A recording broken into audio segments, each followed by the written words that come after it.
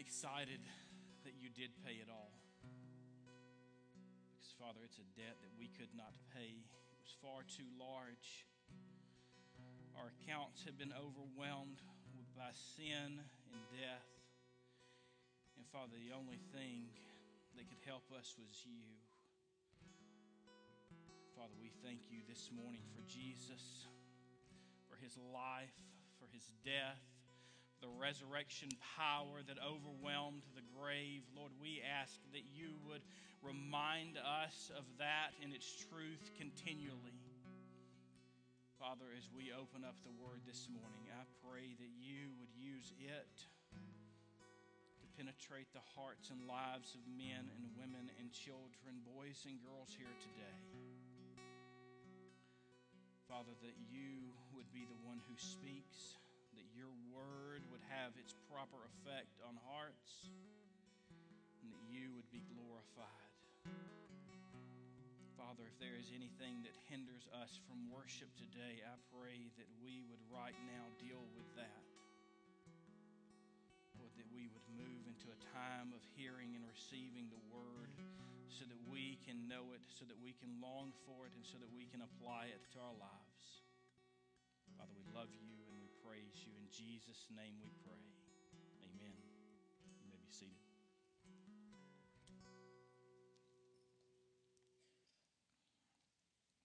Today we'll be in the book of Proverbs, Proverbs chapter 3. Your bulletin has it will be in verses 1 through 8. We're actually going to be in verses 1 through 12. And for those of you who know that Pat takes great care of us during the week, don't blame her. That was my fault, not hers. I would not want her to feel like she had done something inappropriate there. Today we also are dealing with the fifth part of our God-fearing family series, and today it is God-fearing children. And so we have taken our kids out of Kids Praise and we've brought them into the sanctuary with us and the adults. And the reason for that is because if we're going to talk about God-fearing children, we expect that they should be the ones, if anyone, to hear the passage in the sermon on being God-fearing children, because we're really going to expect and anticipate that as they grow, that they are God-fearing children who apply the Word of God to their lives. And so you notice that I have in my hand a blue notebook. It's not a new Bible. It's not a notebook that I'm preaching out of, but it's a notebook that those boys and girls have been given so that they can take notes during our service, so that they can focus on what's going on, and so that they can be helped in their learning. And so parents, what I'd like for you to do is that when you get home one day this week, to take this, if they have this. Now, I know not everyone has it with them this morning. One of mine does and one of them doesn't. And so I understand that that's not the case for everybody. But see what they wrote in here and walk through it with them. See what they heard from the message this morning, and see if you can help guide them even further in the conversation of understanding God's Word, applying it to their lives, and truly being God-fearing children. And for the boys and girls who don't know, my name is Aaron Hall, and I'm the pastor of discipleship and administration here at Iron City. And the reason I say that is because it's one of the things that they fill out on each one of the forms as they take and listen to the Word of God. But today, again, we'll be in Proverbs chapter 3. So if you have your Bible, take it, turn with me, or turn it on and turn to that passage in the Word of God. As I was growing up, I had what I consider now, I did not at the time, but what I consider now to be the privilege of growing up in the home of a pastor and being reared and brought up as a PK, or a preacher's kid. And there were always these expectations that were placed on us. My father served in small rural churches all of his life. And as he did, that meant that in those small communities, my brother, who is 2 years older than I am, and myself were living in a glass house, if you will. Everything we did, everything that we said, someone in our community saw that. someone in our community was watching, people in our church were watching, and even if they didn't happen to attend our church, they were still watching to make sure that if we did step out of line in some way and did not act as God-fearing children, that they made sure my mom and dad were quickly told of the actions or the words or the deeds of whatever of kind that we had done. And so, the old saying went at that time, preachers' kids are the worst. And unfortunately, because I did not see it as a privilege of having people place expectations on me and looking at me, there were two in my household who did everything we could to make that statement a true statement. And that's the way we acted in our community, and we did not care who saw us or the things that we did. And I say this partly today because as we take on the name of Christ, we might not be preachers' kids, but there are expectations that the world is going to place on us. And we should count those as a privilege. And we should see them as a standard that we should long to achieve and not as something that is burdensome. And at the same time, I say that for the children of our staff and our pastors, mine especially because of their age and where they are in life, that it's okay that people watch you. And I pray that they do. Because as your pastors, we have accepted a greater responsibility. And that responsibility does fall onto our families. And we are keenly aware of that every time we stand before you and proclaim the Word of God. That when we walk out these doors, each of you sees how we act in this community. Each of you sees how our children act in this community. You know us, you see us, you live with us, and you can tell if we are doing what we say or not. And so today, I do place my children in that glass house, whether they like it or whether they don't, to be an example. And I pray that they will be faithful and just to the task. And I pray that as a father, that I will lead them in a direction that will make them faithful to that task, because that is our responsibility. So parents, as I preach a sermon on God-fearing children, I want you to not tune me out. And as we walk through this text, I will demonstrate in a number of cases where the issues that he talks about are not just dealing with children.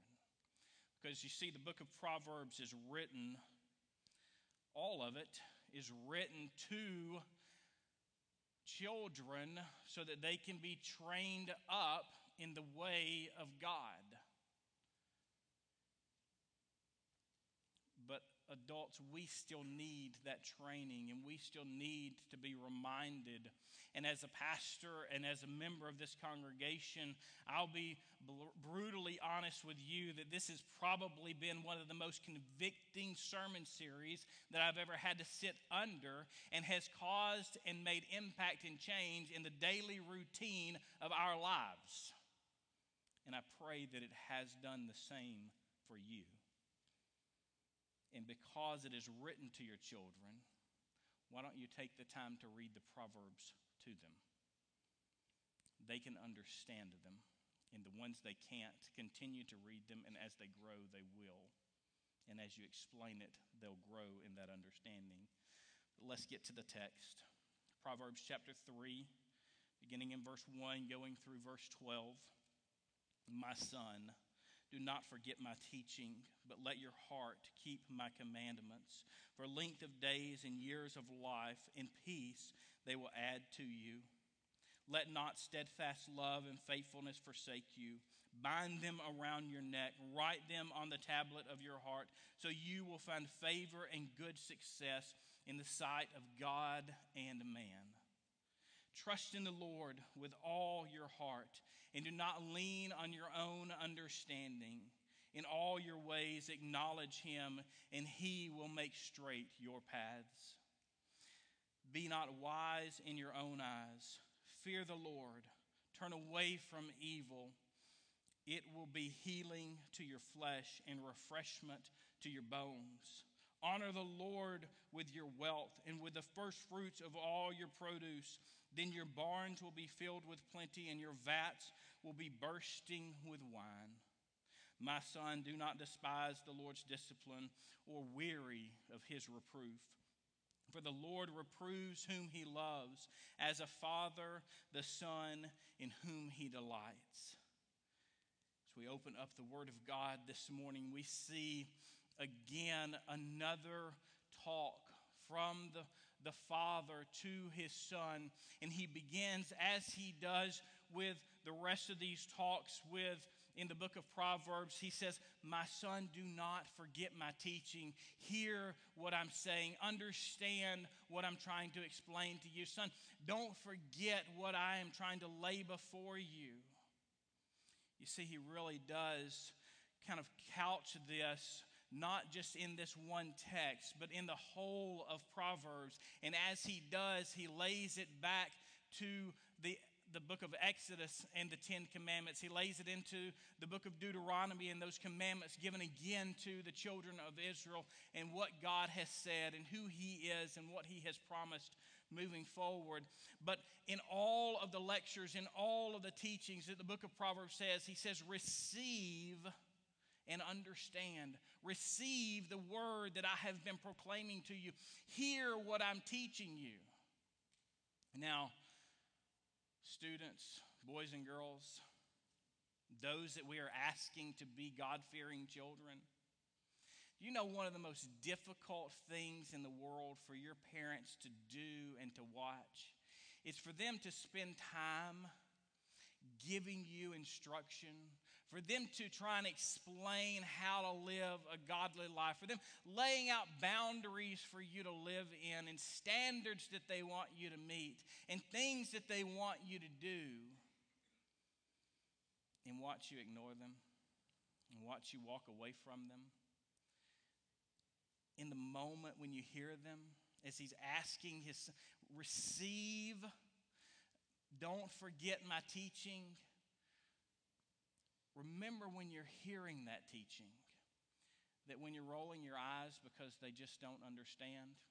Well, for those of you who think your parents don't understand, let me understand that my generation wrote the song to go along with that, right? You're not the first ones to think that your parents don't understand you. You're not the first ones to believe that those a little bit older than you just don't get what it's like to be where I am, that they have forgotten what it's like to be a kid. They've forgotten what it's like to be a student. They've forgotten what it's like to be in college. Let me assure you that they have not forgotten, and that's why they take the time to walk through these instructions with you. It's why they take the time to teach you, not because they don't understand or they have forgotten what it's like, but because they do understand what it's like. They haven't forgotten the things that take place. They haven't forgotten the things that go on. They haven't forgotten the temptation. They haven't forgotten the peer pressure. They haven't forgotten what it's like to hear somebody telling you over and over to do something, and you don't want to do it so bad that you roll your eyes and you grunt and you turn and you moan and you say no and you go and rebel and do your own thing. They understand. They know because they have been there. They have walked through it. And what Proverbs tells us is that the wise son and the wise daughter is going to take that instruction. They're going to remember that instruction. And when they walk into that temptation and they walk into that moment of peer pressure, they're going to remember in the back of their head, Mama said, don't do this. Daddy said, I don't need to be here. Because you see, as a teenage boy, living a life that was in rebellion against my parents and therefore ultimately against God himself, every time I found myself in a situation that was sinful and in a place I was not supposed to be, I always not only had God in the back of my mind telling me, Aaron, that's not who you are or what you're supposed to be doing, but I had my mama and daddy in the back of my head saying, Aaron, that is not who you are. That is not what you're supposed to be doing. I was remembering it. I was hearing it in my mind, and I was rebelling against it anyway. Do you know what that makes me? A fool. As bluntly and as honestly as I can say it, I was a fool in rebellion. and we long for you not to be there. He gives these instructions to his son. Our parents give instructions to our children because we don't want them to have to suffer through the things we suffered through or go through and be put in the situations that we were put in. We don't want you to deal in your life with the mistakes that we made. We long for you to desperately learn from us so that you don't have to make the same things. You don't have to do them. Because we understand that receiving instruction is probably the most difficult thing for a human being to do. Because you know what? You think your parents or your pastors or somebody else, they don't have authority over them? Let me promise you we do. Let me promise you that it does not get any easier to receive instruction from someone that you don't like. They're saying things you don't want to hear, and it causes you to dislike them. It causes you to have ill will toward them.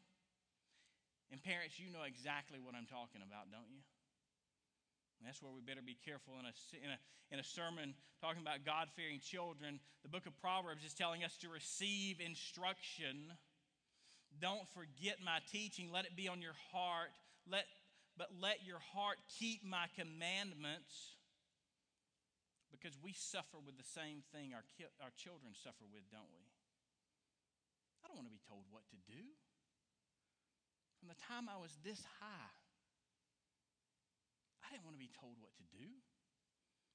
I still don't. You can ask Cody and Zach and John. I don't like being told what to do I? Cameron, I'll tell you the truth. I don't enjoy it because I'm prideful, as we all are, because I long to do it my way. But that's not what Scripture calls us to do.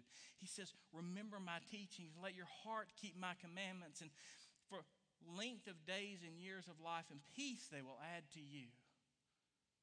Length of days. Do you understand what he's talking? He's talking about longer life. He's talking about a more fulfilling life. Now, remember, we're in the book of Proverbs. These are not absolute promises. People die young who are faithful to do what their parents and God have instructed them to do. But let me assure you that if you're abiding and listening and hearing and obeying the commands of Scripture and obeying the commands of your parents, I can promise you one thing. You're not going to die doing something stupid. Right? You're not going to die doing something stupid. Let me just be real clear when I'm talking about doing something like that. You know, the Bible tells us to obey the laws of the land. Our parents tell us to obey the laws of the land. So I'm thinking about my life, and I'm thinking about me. And I can remember driving 114 down I-65. And you know how I knew I was driving 114 down I-65? Because when the state trooper pulled me over, that's what he told me. Not to mention that I was somewhere I wasn't supposed to be, going to doing something I wasn't supposed to be doing. You know why he stopped me? Because he knew that it was dangerous and he knew that it could kill me. You know why my parents had told me not to do it? Because they knew that it could kill me. You know why we tell our kids? Well, you know why the legal drinking age is 21? Because we understand that teenagers don't have the capacity to think properly about alcohol, much less the way adults do. Most adults don't, let's be honest. But as teenagers, we surely don't have the capacity to think properly about that. So why do they tell you not to drink and drive? So you don't die when you have a car accident. Or that you don't run into someone else and kill them and be put in jail for manslaughter or worse. Why do we tell our kids not to do drugs? Well, one, because it's against the law. And number two, because we've seen too many individuals do stupid things and die while they were doing them, including overdosing or just doing something randomly stupid and dying in the process.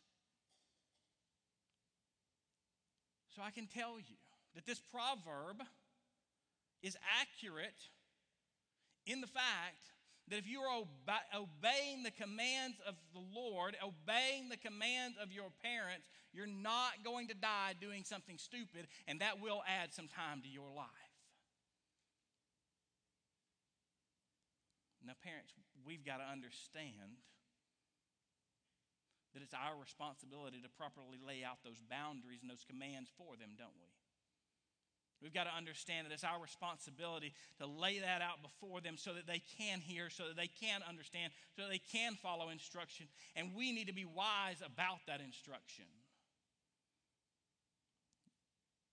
We're not worried about being the cool parents, and I had those growing up too. I just let them drink when they're with me. Foolish. They only do those things when they're with me, where I can watch after them. Yeah, because after a six-pack, you both have good sense, don't you? Probably not. So we need to be giving wise counsel. We need to be instructing them to simply obey the laws of the land. If it's against the law, it should be wrong for them to do. It's kind of simple that way. But that's what he's talking about. He's calling. If you remember what wisdom is doing, wisdom is calling to the simpleton. Wisdom is calling to those who need understanding and saying, here am I, come and understand. Here I am, come and listen. Here I am, come and take heed of my voice so that you can be wise.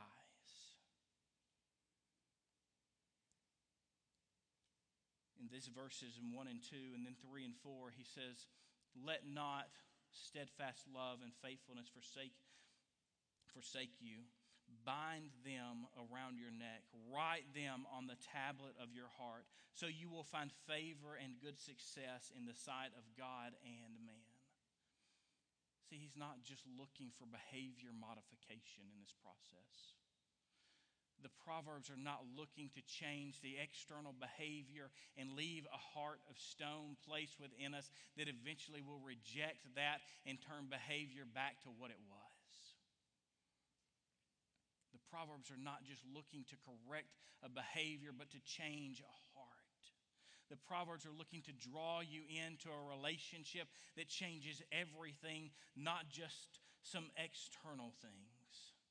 So it's not just behavior. And this is where we see in the Proverbs that they are set apart from other areas of wisdom, because almost every ancient culture has Proverbs. They have these ideas of wisdom. And if you look at the book of Proverbs, a lot of these were collected by Solomon and written down so that he was choosy. He picked the best ones. He picked the ones that were in line with not just ethics, but ethics and morals. The ones that look to change not just behavior, but to change the heart. And so as we instruct our children, it should be with the purpose of changing the heart. Children, as you receive instruction, it should be with the purpose of your heart changing and growing fonder of those who are giving you the instruction and fonder of the one who ultimately gives instruction, of God himself. Moving in the direction of fearing him. But the Proverbs set themselves apart in this aspect because they don't allow us to limit and put ethics over here and religion and morality over here. They make clear that the two come together, and you can't have proper ethics without an understanding of who God is to bolster them. And that's what we're seeing in our culture today. That's what you children, students, are growing up in, is a culture that wants to have ethics with no underpinning of an understanding of who God is and the commands that he has laid before us. And it's clearly not working. And are things different now for you than they were for us? Absolutely. They are. They are tremendously different. They are not the same. I praise God every day I did not grow up in the age of social media. I do. I'm thankful that I didn't have to go through that process. And the things that it has brought into our life and the things that it has added to us that we have to deal with on an ongoing basis. So the writer of Proverbs says all of these, don't let steadfast love, don't let this hesed kind of love, this faithfulness forsake you. Bind them around your neck, write them on your heart. In other words, change your heart, not your behavior. He's looking at our character here. He's looking at who we are on the inside, because who we are on the inside is ultimately going to come out on the outside. You can't hold in who you are forever. If you spend enough time with someone, you're going to figure out who they are. You're going to figure out what's on the inside, because we can only contain the wickedness and the evil that is within us for so long. And if we're not surrendered to the will of God and what He would have in our life, it's going to make itself evidently clear. It's going to come out unless we have a change of heart. And so we plead with you students, we plead with you children to understand that this is a heart issue. It's a gospel issue, because it's writing the law of God on our hearts so that it might change who we are, not just what we do. Because there are a lot of good kids out there. There are a lot of good kids who don't have the law of God written on their heart. There are a lot of good adults out there. But there are a lot of good adults who don't have the law of God written on their heart. And the only thing they've done is adjusted their behavior to meet the norms of the society around them. That's not what God is calling us to do. He's calling us to change our character by allowing Him to enter in and change it for us, because He understands that we cannot do it on our own. He's not lacking in understanding.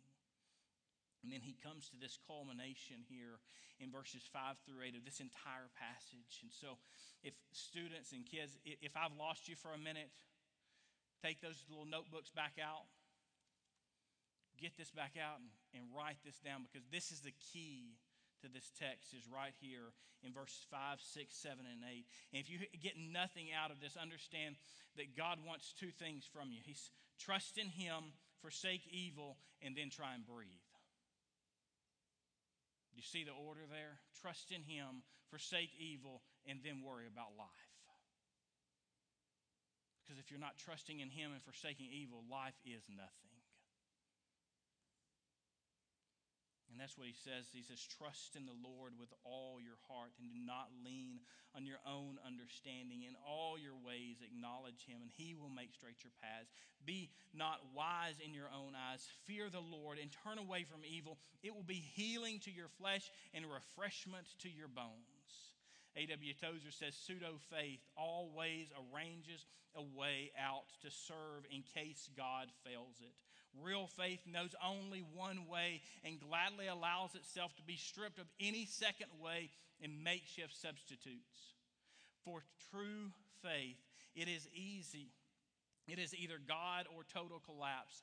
And not since Adam stood on the earth has God failed a single man or woman who trusted Him.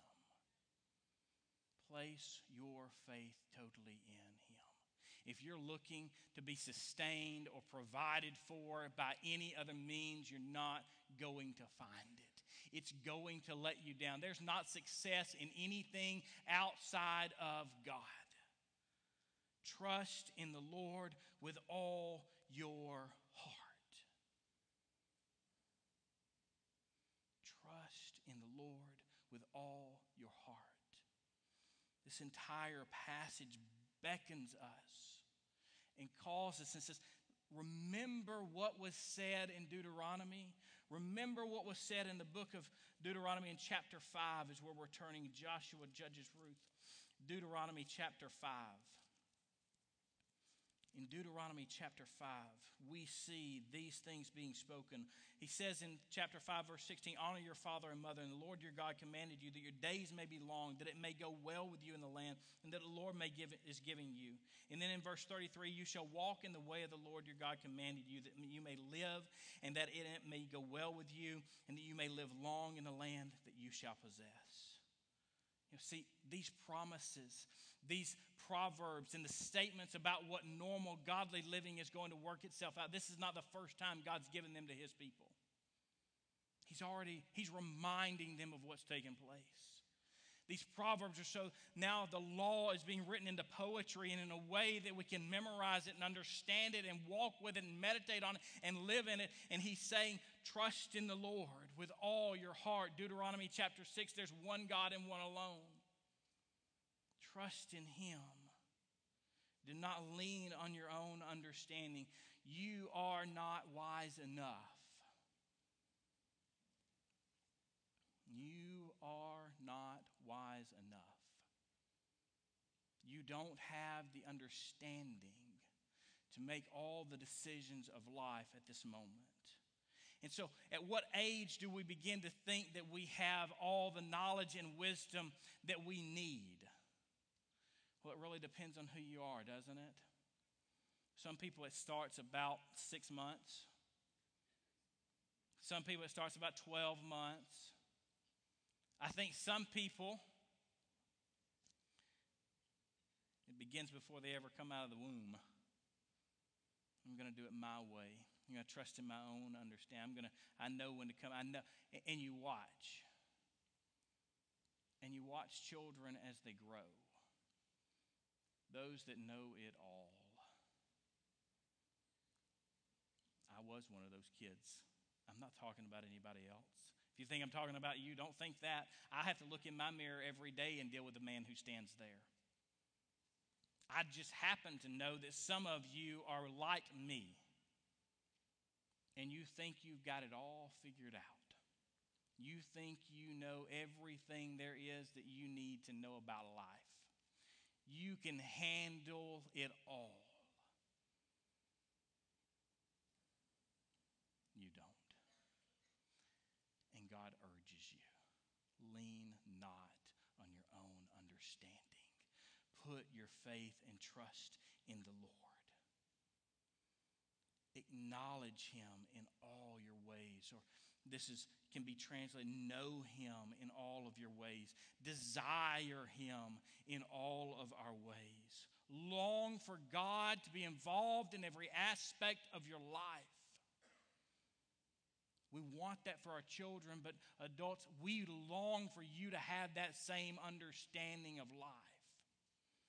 Ray Ortlund, in this dealing with this passage, asks some questions. He says, do you let the Bible overrule your own thinking?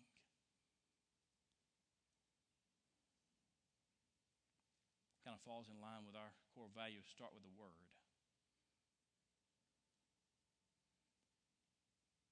Are we instructed by the Bible, or do we give instruction to the Bible?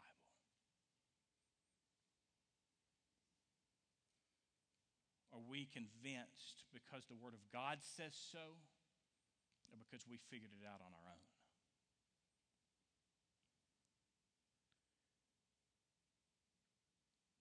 What do you do? Here's some ways to figure this out. What do you do when the Bible contradicts what you want to do?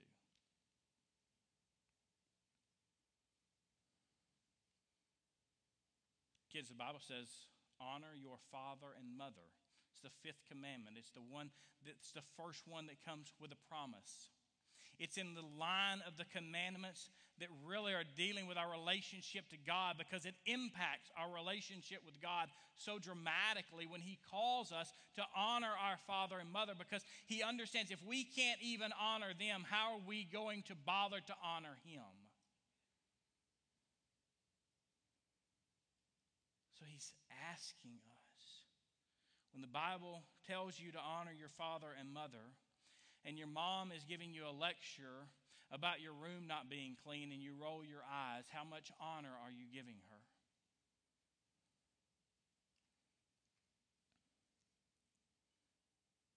When your dad asks you if that's really appropriate to wear outside the house, you're getting into modesty and purity here, guys, because we need it. Because let me just step to the side. Purity is not about not getting pregnant. Okay? That's not it. If that's the whole goal in your idea of purity before marriage, come to the Word of God. And let me ask you the question. It tells you that that's wrong. What are you going to do about it? If that's your idea of purity, it disagrees with Scripture, how are you going to handle that? Because it tells us that those relationships outside of marriage that are of sexual nature, they're wrong. How are we going to handle that? What are you going to do about it? What's it going to change in your heart? It's going to work itself out in the way you do and obey what the Word of God says. And parents, when do we have to start worrying about that? Now. I don't care how old your child is, now. Just so you understand that the average American male is exposed to pornography by the time they are 7.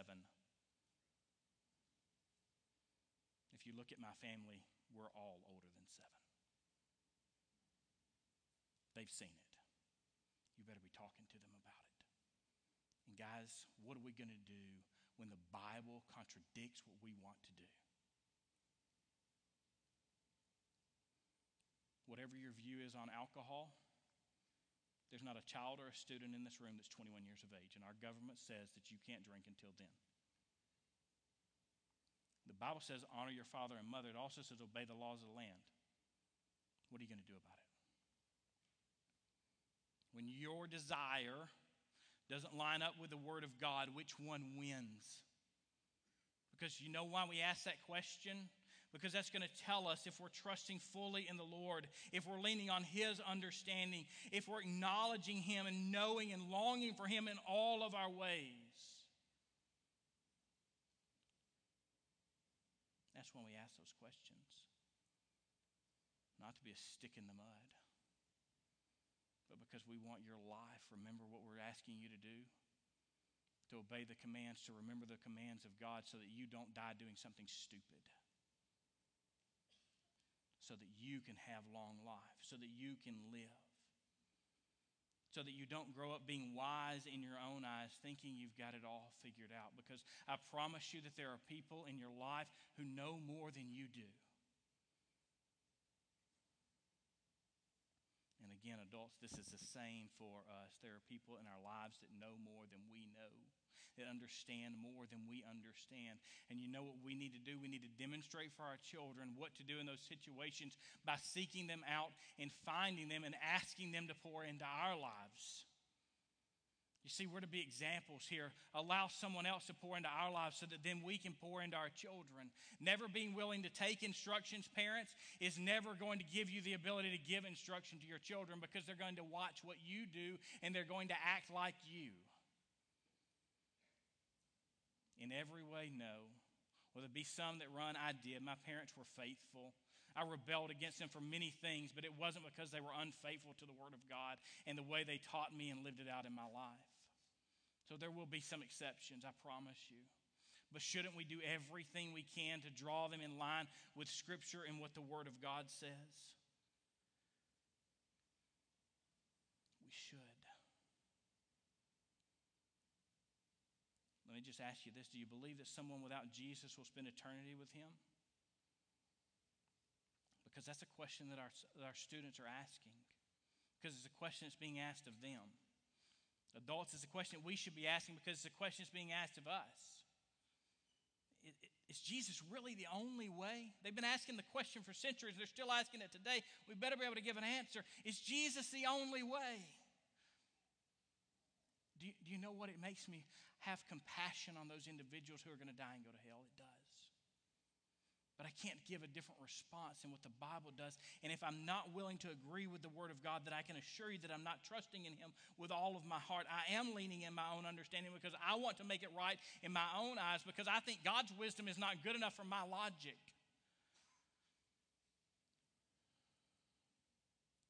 Don't be wise in your own eyes.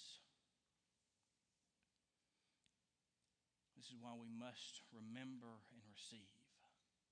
Because if we fail to take in instruction, if we fail to see how God is putting Himself into our lives, if we fail to receive it into our heart, it's not going to change. We will be wise in our own eyes. Fear the Lord, turn away from evil, and it's healing. Because a relationship with Jesus Christ changes everything. fearing God changes everything. Understanding who He is and putting our faith and trust in Him changes everything. And then he moves into this concepts of how to put these into practice in our lives. He says, honor the Lord with your wealth and with your first fruits and all your produce, and your barns will be full with plenty, and your vats will be bursting with wine. Now understand, you understand we're not a health, wealth, and prosperity church, right? I think we've been abundantly clear on that issue. But we will take what the Proverbs tell us, and we will say that the norm is when we are faithfully obedient to God, it will be poured out, we will be sustained, we will have what we need to accomplish the task that God has set before us. We know that. Now, that doesn't say He's going to give Iron City a 747, but it does say He'll give us what we need to do the task He set before us. And it's going to, because He is sufficient for everything. So let me ask you this question. When's the last time you took a risk to obey Christ? When's the last time it cost you something? When's the last time that obedience to God was going to diminish you socially, financially, or professionally? When's the last time your faith in Him was demonstrated by allowing yourself to have to do without something? When's the last time it cost you something? Has your faith ever cost you your friends? Has it ever cost you the ability to go to that place you wanted to go so desperately and you knew you couldn't? What does it cost you? Because He's telling you He's going to provide. Honor Him with what you have. And if it costs us something, He's going to give us something greater in return. It might not be in this world, but I can assure you that eternity with Him is greater than anything this world has to offer. So much that Paul says, everything I have that I have gained is garbage, is dung, is manure sitting behind me, and I press on to what God has in store for me. That's wisdom from God. What this world has to offer you, children and students, is nothing compared to what God has to offer you. And parents, you need to show that to them. If you're more worried about your house, your car, and your vacation to the beach, then that's what they're going to be worried about. If you spend more money taking them to play travel ball and do all of these other things than you do taking them to the house of God, then you need to reevaluate what you're teaching them and what you're showing them by example. If you spend more time on vacation than you do in service to the kingdom of God, what does that say to your children? If you take more beach trips than mission trips, what does that say to your children? It's priorities, guys. It's lining ourselves up with the kingdom of God and understanding that He has this way for us. And I'm not being critical of the way you spend your time and money, but I'm asking you to weigh and measure what you do as compared to how you serve your God.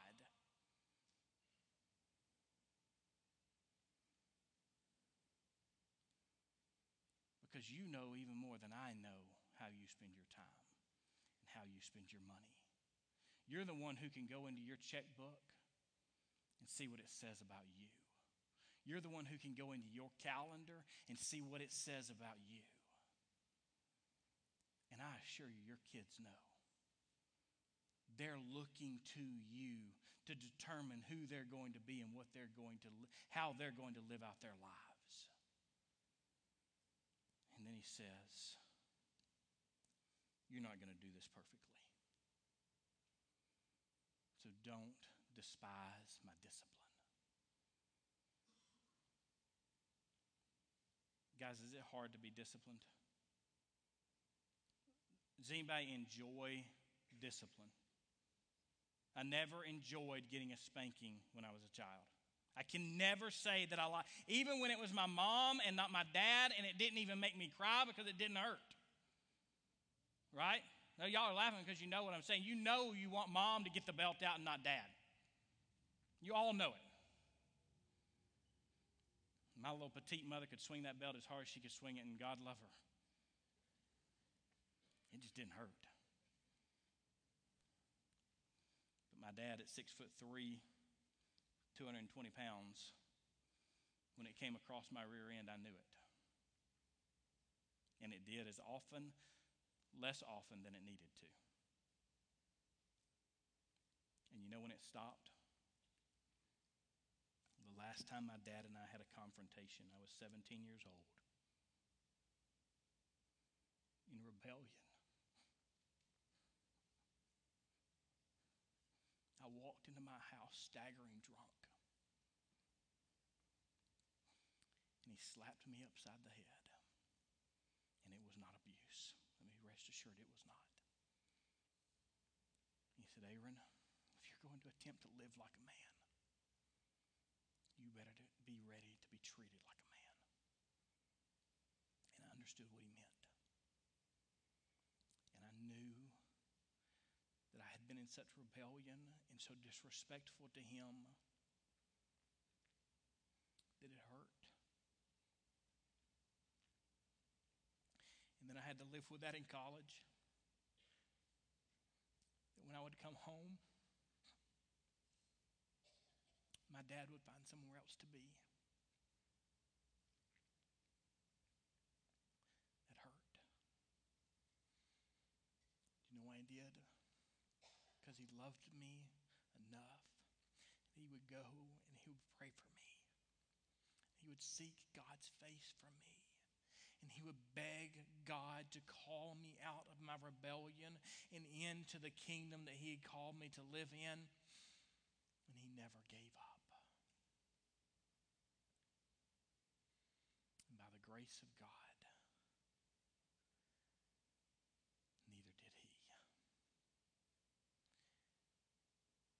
And he drew me back to himself. And gave me an understanding of these passages like I've never had before. Be willing to accept the discipline. Because it's that discipline that drives the truth of God's word deep into our hearts. Receive the instruction. Respond to it by understanding and utilizing it in our lives. And then understand that when we do wrong, it is their responsibility to correct us, to discipline us in a way that drives us back to God himself. What will you do? Will you receive the instruction of God? Will you put your faith and trust in him? Because if you don't trust in him with your whole heart, you will not have understanding that comes from him.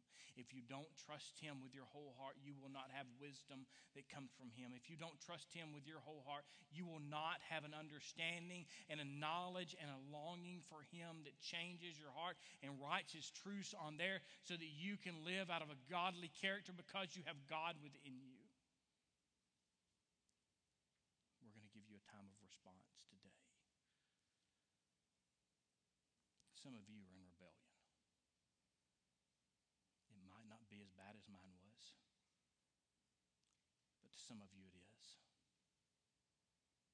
Rebellion against your parents, rebellion against God. Some of you are in rebellion because you don't even know him as Lord and Savior at this very moment.